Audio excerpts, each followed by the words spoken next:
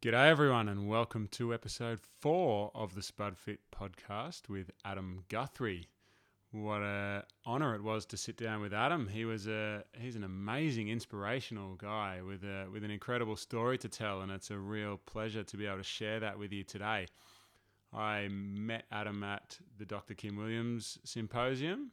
He was one of the speakers there, and he really did a great job of inspiring and motivating the room, and I think drew more than a few tears out of the audience too. So, and he did it again during this podcast, just quietly. So I'm really excited to share this conversation with you. I really enjoyed talking to Adam. I could talk to him all day long, and I think just his message is one that needs to be heard, and especially for those that have suffered with heart disease of any kind. This is a really amazing and inspirational story of recovery.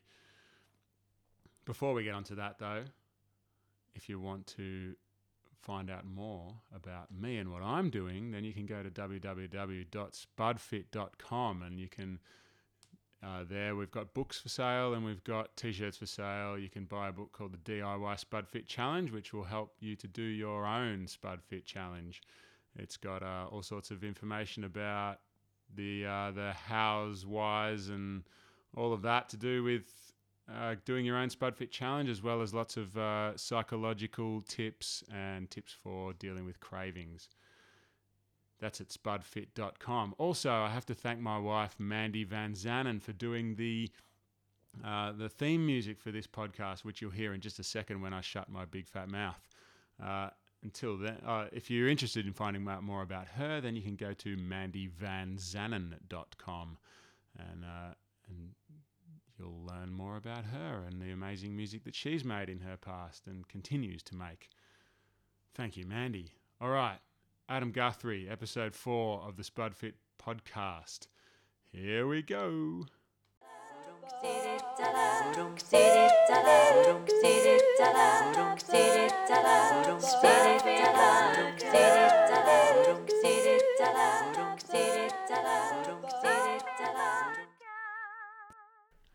We're on. We're talking with Adam Guthrie. I spoke with Adam Guthrie a little bit last night at a Dr. Kim Williams event, a nutrition in healthcare symposium, and I was going to start telling your story for you then, but I should hear it from you, shouldn't I? So, Adam, maybe for you to share it. The experience last night. Yeah.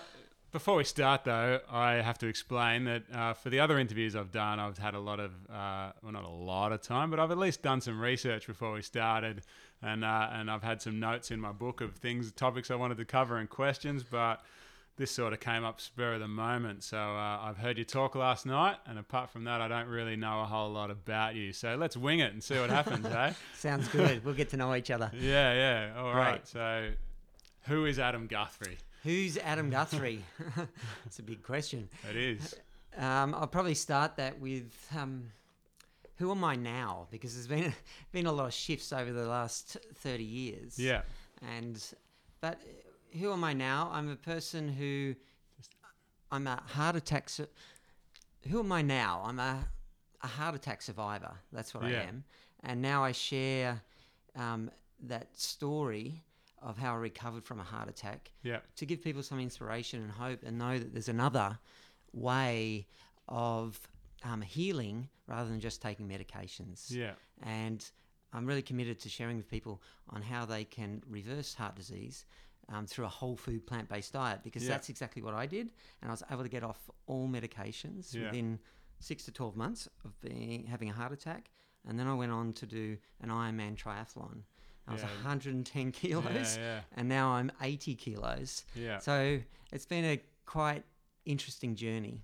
Yeah. And now I'll share that with people and teach them how to. Yeah, and I was lucky enough to be in the audience last night while you shared your story with a large group of people, and it was a really moving story, and I enjoyed listening to it, and it was inspiring, and that's the chance to sit down with you and talk more about it was something I couldn't pass up. Once a spot in my calendar opened up on my busy schedule, I'm totally I'm inspired after hearing that story. Oh, thanks. And I've said a few times now that last year I'm spud fit. Last year was all about the spuds.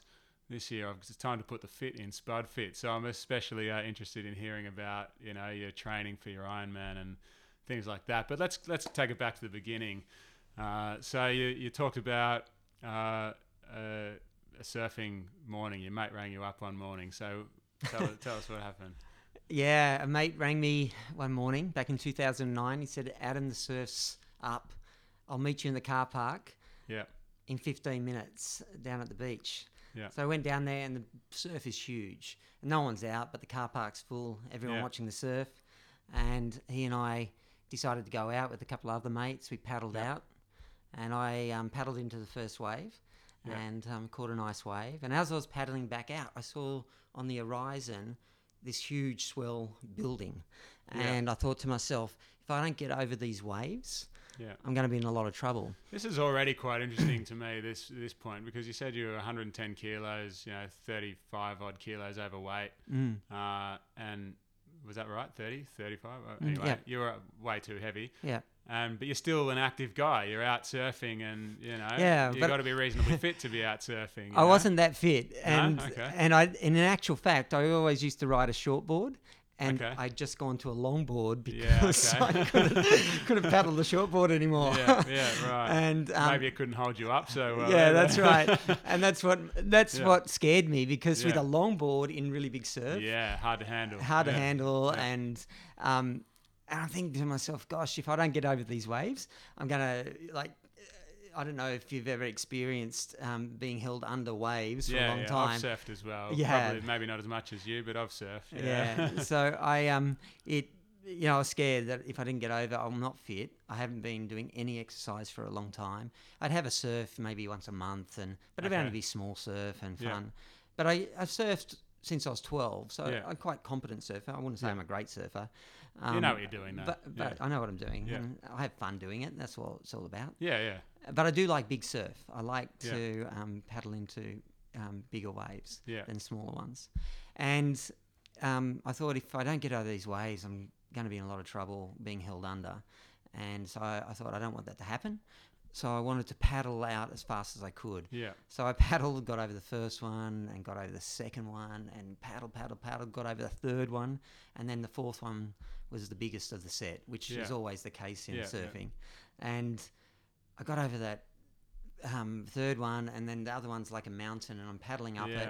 And just as it starts to curl over, that's the danger zone. That's when you're going to get flipped on your back or something. Totally. and I thought, I've got to give it everything. I gave it everything, and I punched through the lip of the wave, got to the other side, and then bang, I got this pain in my chest, and it went down my arm. And I thought to myself, I'd pulled a muscle. And anyway, the pain was there for a bit. I wonder if that's a common thing. I don't know people that have had heart attacks. Is it common to... I guess... Yeah, if you're sitting on the couch, you're not going to think you pulled a muscle from sitting on the couch, are you? No, you're not. Yeah, it's paddling like that. You thought, oh God, I've just pushed it too hard. Yeah, okay. Yeah, and a heart attack makes sense. Yeah. Okay. So I went in, came home, and thought I better get it checked out, get a massage or something. Yeah. And I had a shower, went downstairs, sat down to do some paperwork, and then it really happened. I sat down, and then I just got this crushing pain in my chest, just like. It felt like someone was sitting on me, and I couldn't get off, and I was pinned down. I was crushing. Yeah, right. And really intense pain, and I had this cold sweat, and I felt really sick, like nausea, like I've never felt before. Yeah. And I had this pain just running down my left shoulder blade, right down my arm. Yeah. And I've never felt like that before, and I didn't know what was happening to me, and it was quite scary. So you didn't know it was a heart attack yet? No, I didn't know the symptoms. Yeah. And so I rang my wife, and she said, and said to her, look, something's wrong. Can you take me to the hospital? And she said to me, oh, Adam, don't worry, you're just having a heart attack. But not a heart attack. Don't worry, Adam, you're just having a panic attack, she said to me. Not, Freudian slip there. Yeah. But she, anyway, so she said, I said to her, no, something's really wrong. Can you take me to the hospital? And she said, look, I'll be home in 30 minutes. So we'll go to the hospital or go to the doctors. she took me to the. She said, "Look, I got off the phone from her, and I said, and I thought to myself, I said to myself, look, something's really wrong. I'm not right." So I rang my mother-in-law, who lived down the road, and she came and picked me up and took me to the hospital. Okay. And then I got to the hospital and I walked in, and they rushed me straight into a bed, and they put all these gadgets on me, stuck needles in me, took all this blood, and then they came back sometime later. I don't know exactly how many minutes, but they came back and said, "Adam, you've had a heart attack." And I said to them, "You got to be kidding. I can't have a heart attack. I'm a vegetarian. I've been a vegetarian like for 30 years, 20 years. You know, how can a vegetarian have heart attacks? They're not meant to." Yeah, that's a rude shock then. It was. Yeah. And I was only 39 as well, so I thought, you know, how can this happen? It was a rude shock and scary. I didn't know what to make of it. Absolutely. That would, to think that you're someone that's got no risk of a heart attack to suddenly having one. And, you know, just being out surfing in the morning, you're a healthy guy. Or you probably think you're a healthy guy anyway, you know? Well, that's an interesting point. I did think I was a healthy guy, even though I was big. And I look back at the before, you know, my before photos. Yeah. And I can't believe how big I was, because in my mind, I actually thought I was still, you know, I felt I was in shape. I felt I was good. I thought I was a strong vegetarian. I'm big, but I thought I was full of muscle, but I wasn't. I can relate to that too, because, you know, I grew up I was an elite junior long distance kayaker, and, you know, once I finished with that, then I played local footy, and, you know, I was always a little bit overweight, but I was an athlete, and that idea that I was an athlete sort of never left me, even though I clearly was not anything close to an athlete. You know, a year and a bit ago, I still would tell myself that I was. I know, and you believe it. Yeah. And then, that sometime or another, you just got to accept that, no, I used to be an athlete, you know. I can relate to it too. It's like, and I was really active when I was young. I used to like rugby league, and I was cricket, and everything sporting I was into. Yeah. And I just loved to run when I was younger as well. It was a cool thing. But when you get older, you get into, you know, work, and it sort of takes over. Yeah. It was really, I put on most of the weight when I became vegetarian. I was 21 when I became vegetarian. But it wasn't, I was a very healthy vegetarian. Yeah. I was in good shape up until I turned 30, and then I started to put on weight because I was working a lot, 7 days a week, long hours, always in the car. My car was my office, and I'd be pulling into service stations and going grabbing bottles of Coke and chips and chocolate bars. It's all vegetarian, you know, and I just put on this weight, you know, and I love to eat. And it's interesting, I've heard a few of your podcasts and your vlogs, and it's really interesting about the emotional eating. And I was in a situation where I wasn't satisfied in my work and how my life was, and it wasn't the picture I had for myself at that point in time. And during that time, I put on a lot of weight because I was trying to cover up this emotion that was trying to surface, and I didn't want to look at that emotion and deal with that emotion. Exactly, I can totally relate to that too. It's like, you know, it's hard. I don't blame you for it, because it's hard dealing with these negative emotions or these, you know, whatever issues are going on in your life. It's hard to face them and, you know, stare them down, so to speak, and, you know, it's hard to work through this stuff, and it's so much easier to have a box of ice cream and, you know, totally. Whole box. Did you used to sit there and just eat a whole box in front of the TV watching a movie every night? Me but too. You know, it's easy. That's the easy way out, isn't it? And, you know, it doesn't actually fix anything, but you don't think that at the time. You think, geez, this ice cream's good. I'm glad I don't have to think about that shit day I had. You know? I feel you. I know exactly how that feels. And I used to, I don't know about you, but pizza was my thing as well. I was big pizza. Well, yeah? Yeah, definitely. Yeah. 2 big pizzas, vegetarian pizzas full of cheese, and I'd go through 2 a night. It's like doing that 2 or 3 nights a week. Yeah, I would have had a large pizza to myself and probably a litre of ice cream and a litre of Coke to go with it as well. Join the club. High five across the table there. Yeah. Oh, those were the days. No, no. I'm really glad they're gone now because it led to a heart attack for me. Yeah. That's where it ended up. Yeah. But I had, let's come back to the heart attack. Yeah. So they told me I had a heart attack. They airlifted me from Shellhaven Hospital on the south coast of New South Wales to Sydney, and to do an angiogram. And when they did the angiogram, they discovered that the inside wall of my artery had torn, and this little flap was hanging off the inside wall, and then a blood clot happened to try and heal that tear, and that stopped the blood flow. And that little tear had started to happen where plaque was building up underneath the artery wall. And apparently most heart attacks happen at that early stage of plaque build-up. If you watch Forks Over Knives, Caldwell Esselstyn explains it in there. Yeah. And that's how a lot of heart attacks happen. And that's why you see really fit guys getting these heart attacks. Yeah, you often hear about, who was the guy? It was a long time ago now. Crazy John, the telephone company guy. Yeah, I'm not trying to make light of it, but he was, big successful businessman, fit looking guy, and out for a walk one morning and just dropped dead of a heart attack, and like seemingly nothing was wrong with him. He was in good health, and I imagine it was something along the similar lines to what happened to you. Exactly. You had no idea it was coming. And I've heard of, triathletes and other athletes that are super fit, on top of their game, look like amazing, really super fit guys, and they'll be on their ride and they have a heart attack. Yeah. And Caldwell Esselstyn, I'm pretty sure if I watch it again, so he says that once you get past that time, if you don't have a heart attack in those early stages, it's a long time before you have a heart attack when the plaque starts to build up and block the arteries.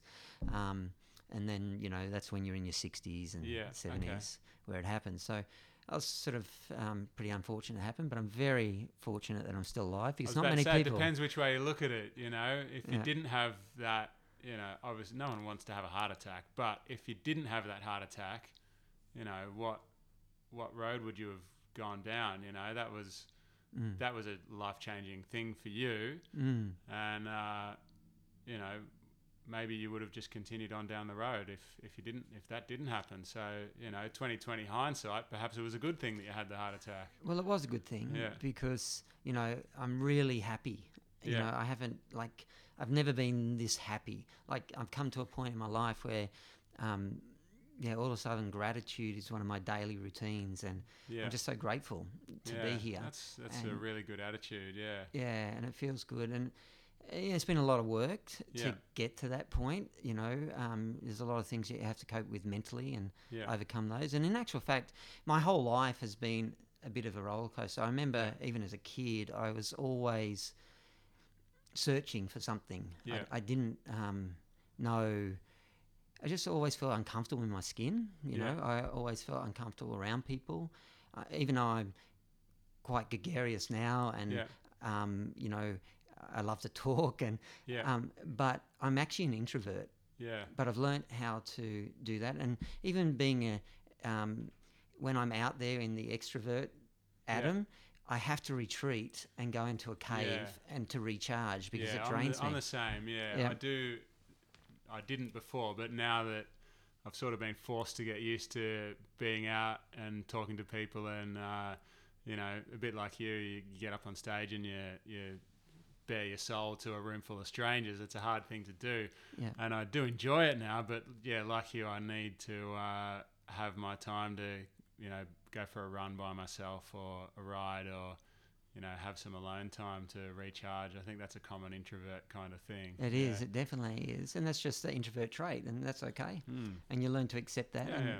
I, as a kid, I was really shy. I used to hide behind my mum's leg when she'd be talking to something. I was just so shy. Yeah. And, as a kid, I was always thinking there's got to be more to... always asking the big questions. Why are we here? Yeah. Where do we come from? What is it all about? Yeah. As a kid growing up. Yeah. And I never shared that with anybody until now, actually. But I was... that's a privilege. Yeah, well, you make people feel really comfortable. Oh, thanks. So thank you. And so I... and that actually led to... A lot of my change happened when I was 21. And actually, the biggest change happened on my 21st birthday. Yeah, and that was when you said you went vegetarian when you were 21. And what led to that then? What made you? Well, on my 21st, I used to, when I was young, I started drinking when I was 12 years old. Right. I'm actually an alcoholic. Yeah. And I can't have a drink. Otherwise, I can't control it. I have one and I can't stop. And if I keep drinking, I will... when I was younger, I would end up in a fight every time. Yeah, okay. And it's not very nice. Yeah. Anyway. Actually, that makes me quite nervous talking about that. But it's the truth. Talk about it. That's okay. No, but I'm happy to share it. Yeah. So I'm actually an alcoholic, but I started drinking when I was 12. Been drinking every weekend with my mates.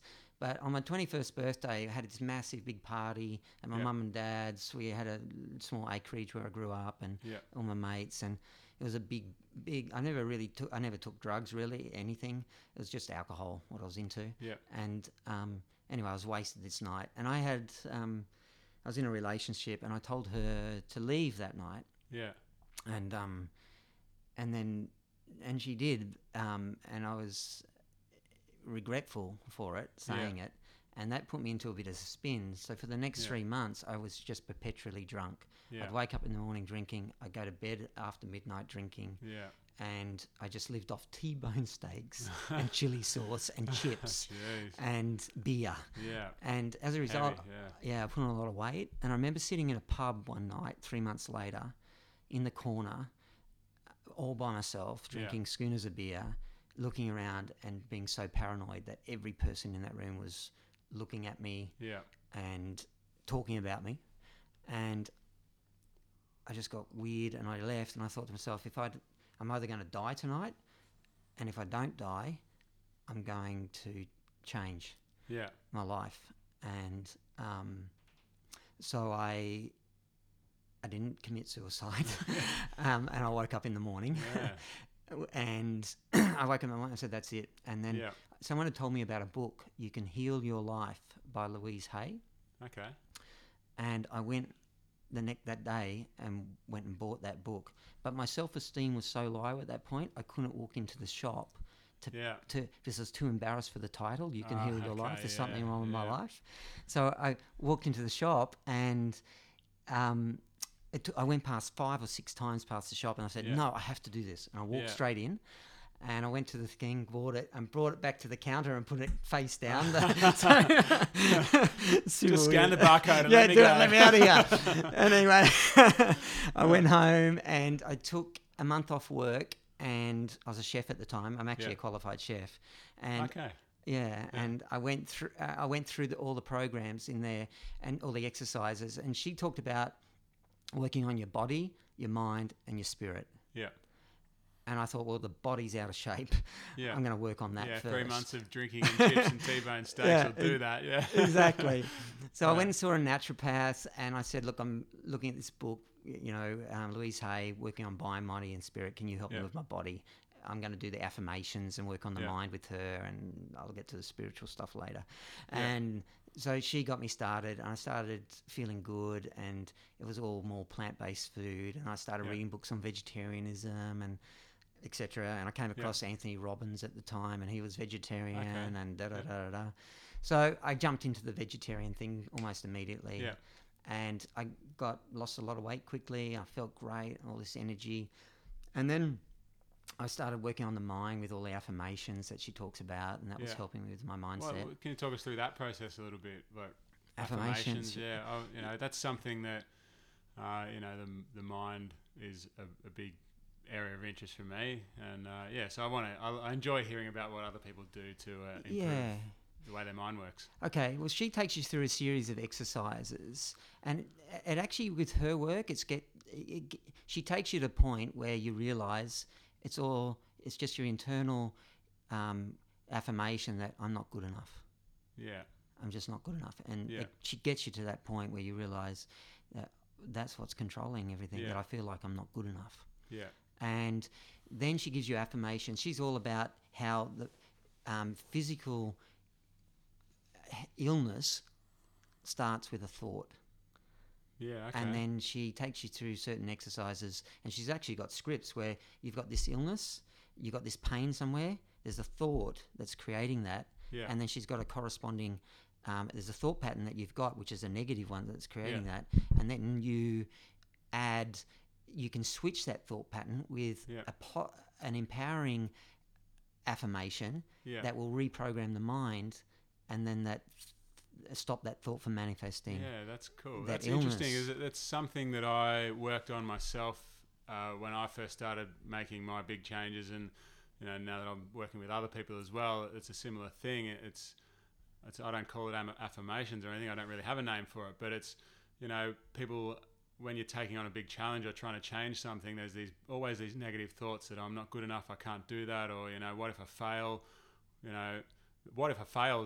That's a really big one for people. I'm no good at this. I'm going to fail. I'm going to let people down or whatever. And I try to.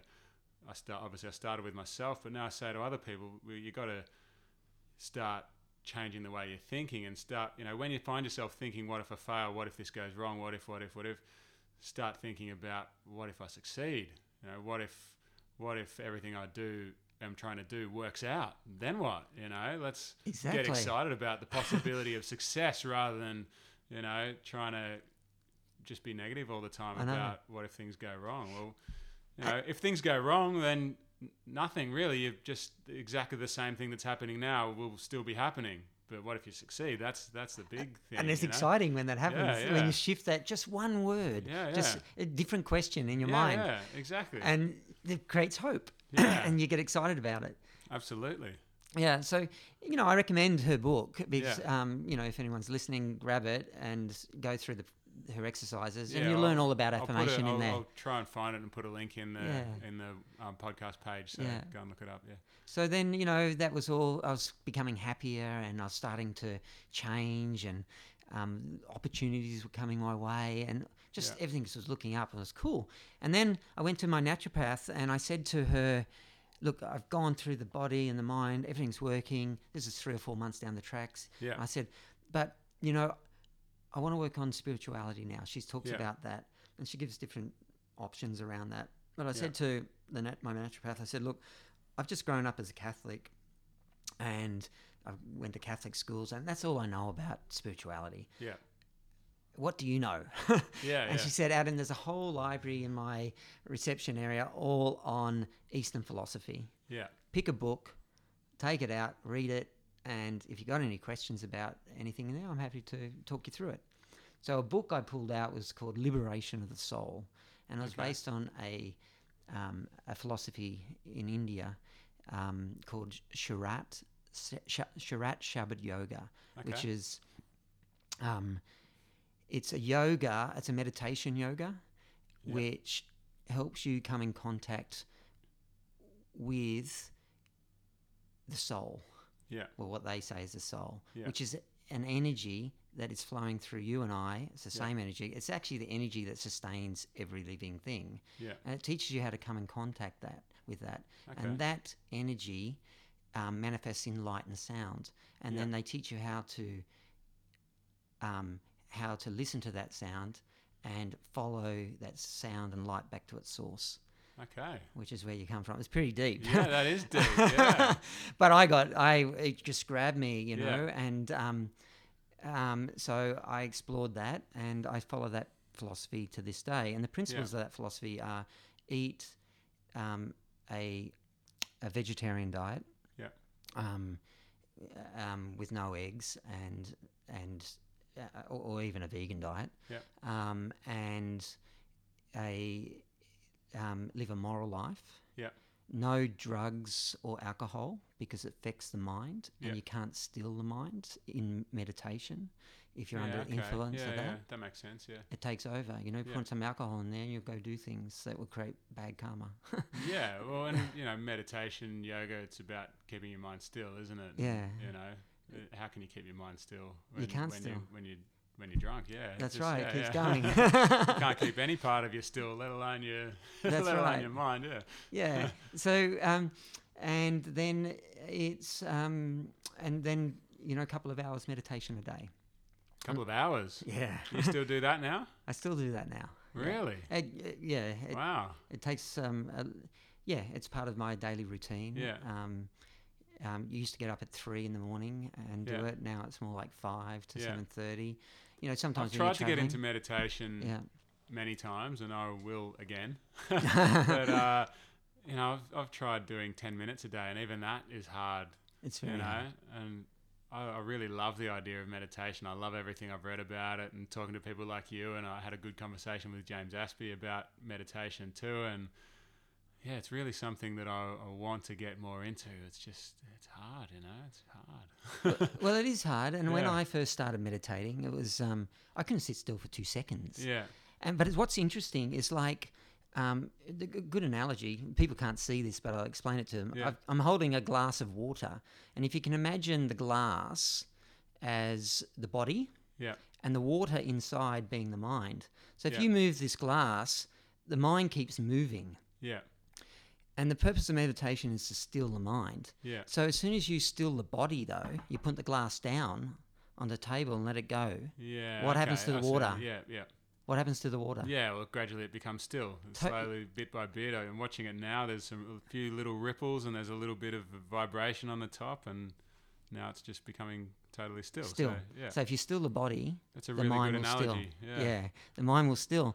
So, but the beauty of me doing the meditation, it helped me with my anxiety that I had, and anyway, that's a big part of my life, and it's always in my life. Keeping with that, it just made me think because, often when I've been trying to get that meditation habit going, and I, for whatever reason, I've skipped a day, and I've always told myself, well, it's okay, you're going to go for a ride or go out in a kayak, and that's sort of like active meditation, which I believe active meditation is it's a cool thing. There's no doubt that there's something to it, but I haven't, my body's not still, is it? So my mind can be more still than normal, I guess, but it's never going to reach that stage where your glass of water is now, unless I stop and sit. Yeah. And the beauty about stopping and sitting and becoming really still is that your intuition rises. Yeah. You start to get more intuitive about what foods you should eat. Yeah. And what foods make you feel good, and what environment you're living in, how that affects you. And intuition with making decisions, things come across and you just know that this is what I have to do, and you trust it. You actually start to be aware of your intuition, and you start to get a trust that is, because what happened to me in the past, things would come my way and I get confused, and then I would be going, oh, should I do it? Shouldn't I do it? Should I do it? Shouldn't I do it? And be just going around in circles. I couldn't make a decision. But the more I meditated now, the more I know when I've been given intuition, and I get a feeling in my body, and I know where that feeling is. It's sort of down here, and then into my gut, down my left side where my heart is, from my heart and down in my heart. When I get that feeling, I go, okay, go. That's it. Yeah, go. Okay. And I've also learned to test if it's intuition, don't act on it straight away. Yeah. Okay. Leave it a day. Yeah. And if it's still there, then leave it another day. And if it's still there, and leave it another day, and let it go for 2 weeks. Yeah. And if it's still there, something will show up and it'll give it to you. Yeah. It hands it to you. Yeah. And then runs with it. It's important it's important to act sometimes, and intuition will tell you to act sometimes straight away, and sometimes intuition will say, no, just hold off and test it. Yeah. And see if it's right. So maybe, your thoughts about, should I do it? Shouldn't I do it? Should I, it comes from, you're having some sort of internal debate going on. There's reasons why you shouldn't, reasons why you should. Do you find that, meditation and being more aware of your thoughts allows you to tell which side of the debate is bullshit? Basically, you can, maybe you quiet the debate Yeah. quickly Yeah. rather than listening to both sides. You can easily pick up on, Yeah. which side's trying to argue for something that's good for you and which side's not. Yeah, you Yeah. definitely do end up knowing the difference. Yeah. And you don't question it anymore. It's just the feeling you get, and you go, act on it now. Do Yeah. the action, Yeah. and just let it unfold. Yeah. And sometimes that's scary Yeah. to take that action in that direction, but you just know it's going to work out. Yeah. You know, and it might not work out the way you think it's going to work out. Yeah. But it's something that's the other thing that I've learned, that meditation has helped me understand, and that I've learned from it, is that you can't control the events in your life. Definitely. But the only thing that you can have control over is your thought and your attitude to what happens. Yeah. Something you might think that this is bad situation that's happened to you. Yeah. Or you might think it's a good thing that's happened to you, but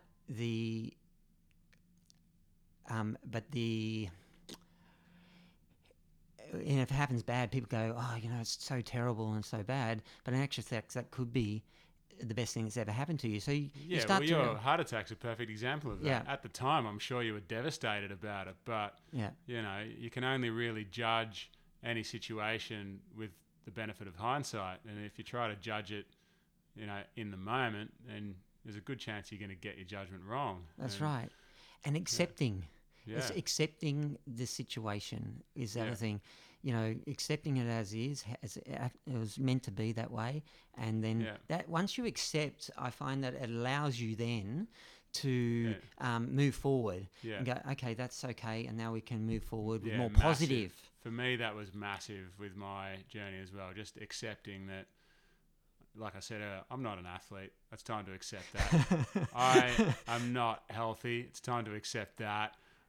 And a big thing was I had to accept that I couldn't be trusted with food. And I've got to make some rules here, and I don't do anything outside those rules, because if I try to make a decision, it's probably going to be wrong. So just time to accept that and just deal with the situation. And so I love that. Your thoughts on acceptance as well. Just accept the situation and do something about it. Act rather than sitting and thinking and worrying and whatever. Do something. Exactly.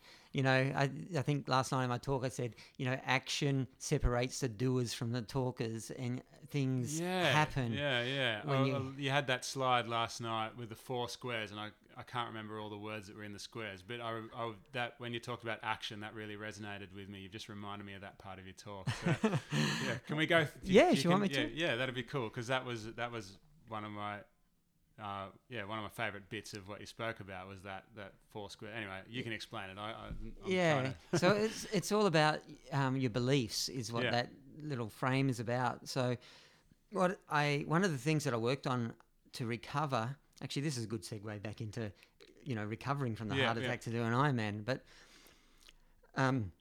one of the things I worked on to recover from the heart attack was my beliefs about something. And the reason why the beliefs came about, the thought about beliefs came about, was because after I got out of hospital, I took the medications. And religiously, I was given 5. And then after a month, you've got to see a cardiologist. And the cardiologist said to me, I sat down with him and I said, look, I'm not feeling too good. I'm really feeling flat. My mojo's gone. And he said to me, well, Adam, it's some side effects, but you need to get used to it. You're going to be on these medications for the rest of your life. And I said, well, I don't want to be. I don't want to feel like this for the rest of my life. And he said, well, it's your lot in life, so you need to get used to it. And I went, in my head, I don't think so. And I left there, and I came and researched, and I came across, forks over knives, plant-based diet, and I went on the plant-based diet. And forks over knives was a good thing to shift my belief system about what was possible, because this little matrix that I have, it's like what I realized, that our beliefs, what we believe about something, affects the decisions that we make. And the decisions that we make determine the action that we take. And the action that we take determines the result that we produce.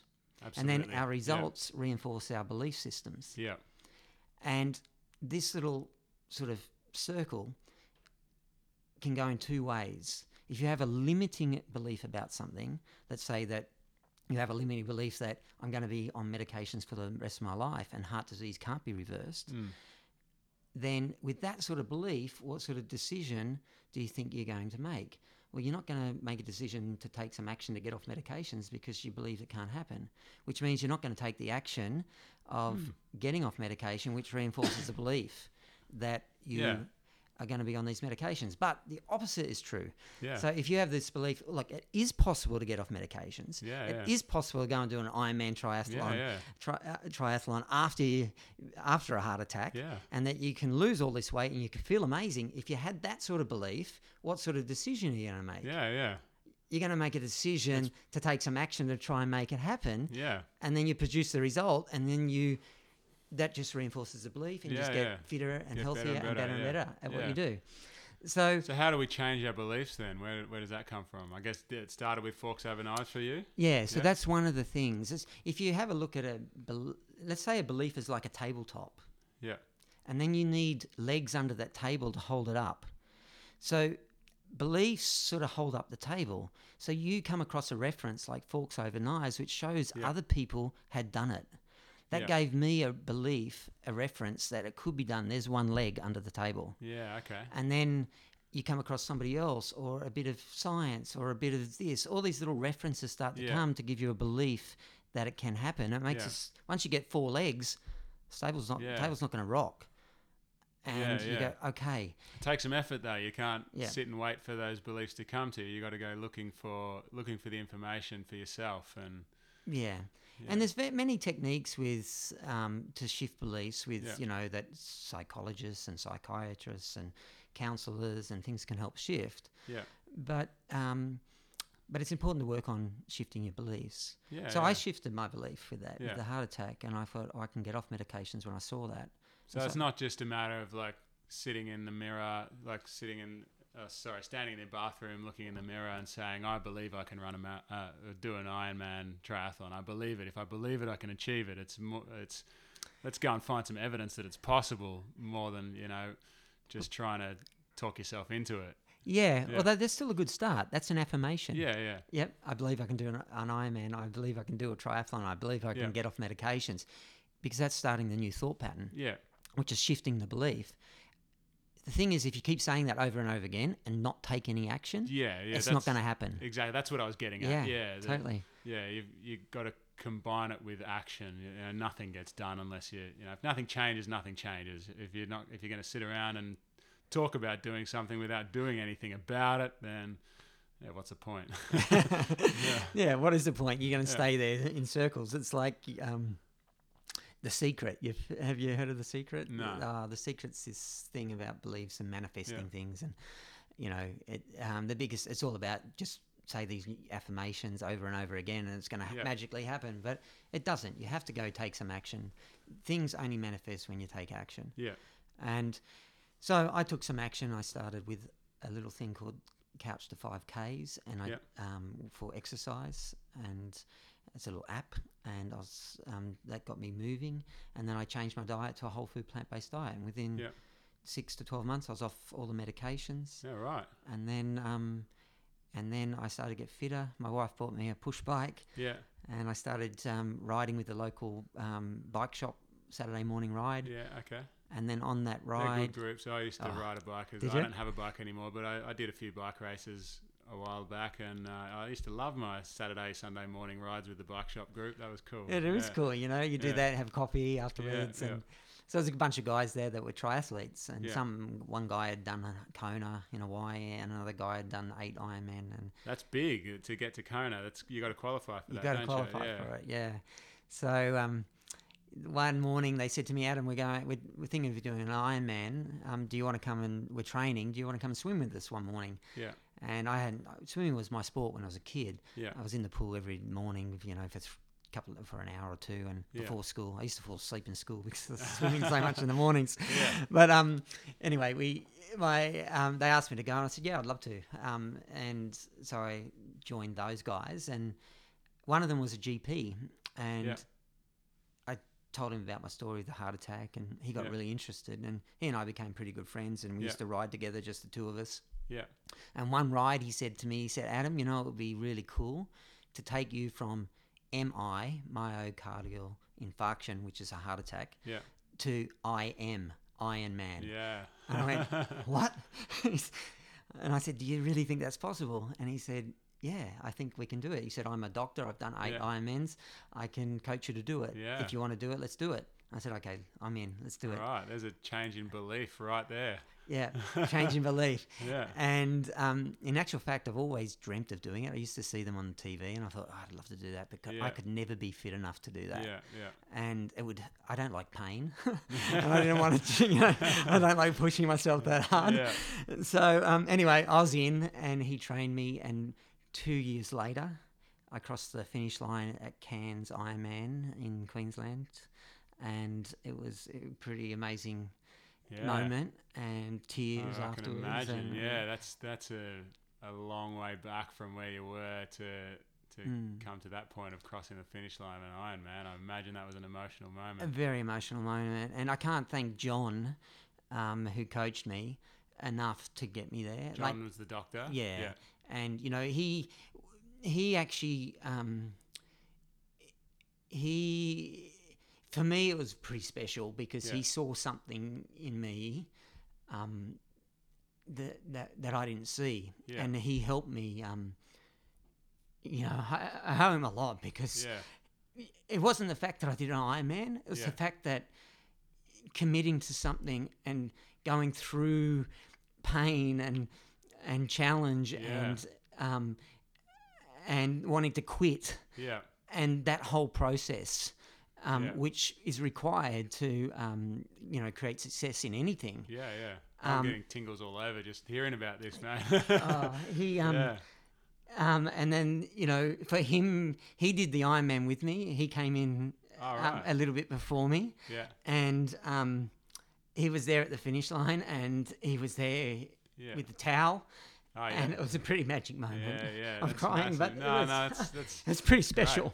yeah. And, I've got a lump in my throat too. Don't worry. And Yeah. John, if you ever listen to this, I just want to thank you Yeah. for supporting me through that. It was Yeah. very. An very good. Ironman's a massive achievement for anyone, let alone coming from where you came from. So, yeah, just why wouldn't you be emotional about it? You know, Yeah.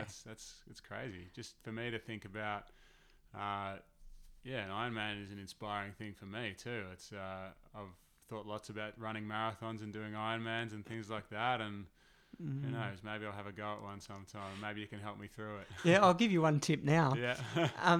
Download Rich Roll's book on Yeah. Audible, Yeah, was it Ultra- Finding Ultra? Finding Yeah, Ultra. yeah. And I was listening to that on my runs, on some yeah. of my long Yeah. runs in training, Yeah. and it was enough to keep me inspired and keep moving Okay, yeah, cool. towards it. I know good you've one. been on his podcast, but if you want to do an Ironman, Yeah. I found him really helpful. Yeah, okay. Because Yeah, he's got a cool. good story, and it was Yeah, quite yeah. inspiring. Yeah, absolutely. But yeah, it was good with John and. Anyway, Yeah. where were we? Yeah, no, that's all right. So we've just got a few minutes left. So Yeah. what's going on in your life these days? And what are you? Yeah. So What are these you doing? days, right now, we've just started a new business with two mates of mine, and it's called Pineapple Crush. It's an Asian inspired vegan salad noodle bowls. So Okay. it's this eatery, Yeah. and it's in Avalon on the northern beaches of Sydney, Yeah. and we hopefully will open one in Byron Just one Bay soon. location at the moment. At the Yeah, moment, but yeah. we see them opening everywhere. Yeah. We see it as the future of fast food Yeah, because yeah. within 5 to 10, maximum 10 minutes, you order Yeah. the bowl, you have it, Yeah. and it's amazing. These Can beautiful you open bowls. one in Elwood where I live, please? Yeah, I think so. We will do that. Someone down this way might be interested in opening one.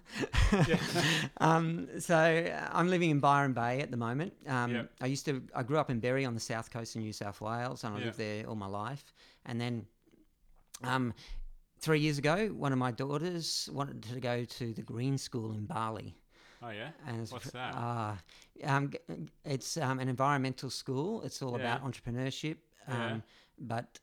Well, in actual fact, what the Green School is, the founder listened to Al Gore's, Yeah. Al Gore's Inconvenient Truth. Yeah.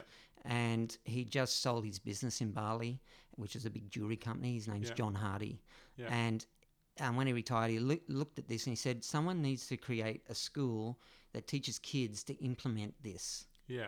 and this message for the Yeah. future. But he said it needs to be based on entrepreneurship, because if it doesn't Yeah. fund itself, no one's going to, these changes won't happen. Yeah. So it's all about creating new product that's sustainable. Yeah. And it's all about sustainability. So they teach these kids this. And one of my daughters wanted to go there. Yeah, maybe I'll send my little boy there. That sounds like an awesome place. Yeah. So we spent 3 years in Bali. Both our kids went to Green School, on and off. Wow. And so we came back and we decided, after living in Bali, you become a little bit more liberal, a little bit more creative. Yeah. And when we came back to Berry, it's a bit more of a conservative Yeah. suburb. And we love Berry, and it's always be part of our things. But we decided to go to Byron Bay. Yeah.